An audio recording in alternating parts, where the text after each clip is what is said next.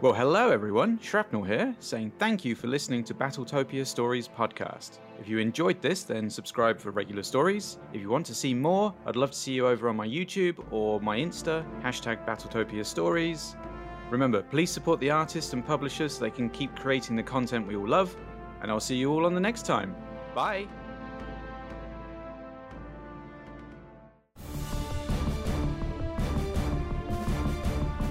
House of Cards from BattleTech Field Manual, Federated Sons. Written by Christopher Bones Trosson and Chris Hartford. Read by Shrapnel. Radcliffe, Cat Hill Capellan March, Federated Commonwealth. 0248 local time. 1820 TST. 16 November 3062. Cap Flight 4825, this is Badger 320. We have concentrated Red Fox activity 850 mics due north of our position. Grid Z37. Request special inspection. Roger 320. Stand by for inspection. Two partners inbound. ETA 45 seconds. Lieutenant Colonel Damian Zibbler could barely make out the acknowledgement of his request over the din of the battle. Off to his right, a lance of Jaeger mechs churned out a steady hail of projectiles into the midst of an enemy formation, their tracers eerily lighting the pall of smoke hanging over the battlefield. A lightning bolt suddenly lashed out from one of the Jaeger mechs, briefly illuminating the scene of destruction as it slammed into a Zeus, showering the enemy group with sparks. Zibbler watched flames erupt from the massive battle mech's torso, soon engulfing the entire machine as its ammunition bins cooked off. Behind him, he heard a succession of sonic booms, followed by the unmistakable spark crunch of the hypersonic nickeled slugs fired from his owlcorns slamming into the already beleaguered groups. They won't last long against this fusillade. He quickly turned his attention back towards the hills ahead of him, and the two companies of fresh battle mechs approaching his battered battalion. If those fast movers don't do something soon, we're history. He made the mistake of glancing at a secondary monitor, which showed him just how bad off his victor was. Armor had been breached in almost every location, and he didn't need his computers to tell him his reactor shielding was barely maintaining containment. Unfortunately, he knew the rest of his battalion was faring little better. How the hell did we get ourselves into this mess? Catherine Steiner, that's how! Already, the two companies belonging to the 8th FedCom RCT, codenamed Red Fox Group, were approaching attack range, and Zibbler's air support was still some 30 long seconds away. Badger Battalion, fall back to position Echo. As the remainder of his battalion began to retreat, weapons fire lit up the advancing line. Zibbler unconsciously braced in his command couch, dropping his crosshairs over the silhouette of an approaching salamander. Jim went. He was a royal ass at the academy, but damn it, how did this happen? He squeezed the firing stud before he even realized what he was doing. The thunder of his Gauss rifle further adding to the cacophony of the battlefield, an instant before his own mech was engulfed in a ball of fire. He felt more than a dozen missile impacts send chunks of armor and myomorph flying, while 4 times that many exploded around him. He's trying to take this out on me. Is that entire unit full of lunatics?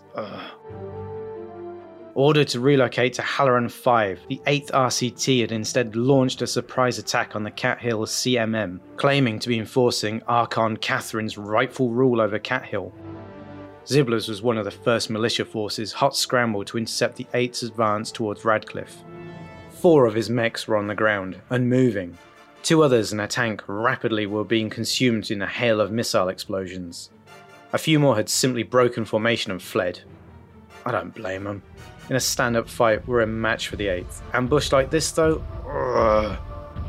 Swiftly closing the distance, the 8th's mechs began scoring more hits upon Zibbler's rapidly thinning ranks.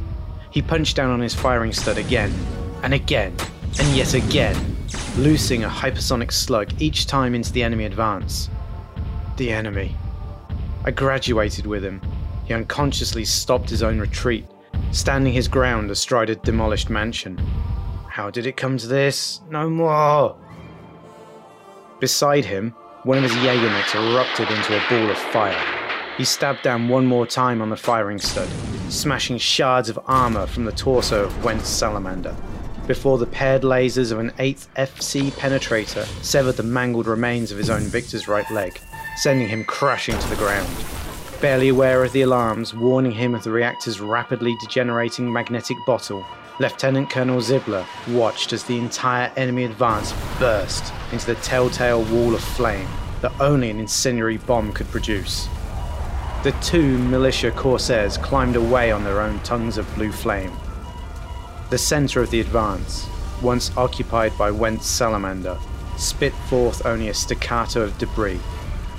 In that moment, the heat within the cockpit became so searing that Lieutenant Colonel Damian Ziebler no longer felt a thing. No more.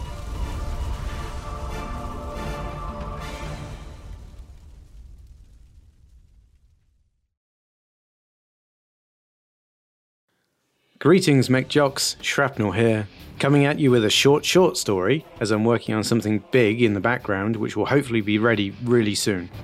People mentioned they'd like to hear more Fedcom stuff, so only happy to oblige. This story was good for several reasons. One, just mech on mech pure action, despair and everything, but most importantly, Gauss rifles. The sweetest sound in BattleTech with possibly one of the best weapons. PBCs come a very close second, but Gauss rifles win it for me, don't you think? Well, I hope you enjoyed this short story, and as ever, please like, subscribe, hit the bell icon if you want to get notifications of new stories. If you want to help out and support the channel, you can visit the Patreon or throw some change in the jar with Ko-Fi. Links are in the comment below. Until next time, mech jocks, I've been Shrapnel, and I'll catch you on the other side. Bye!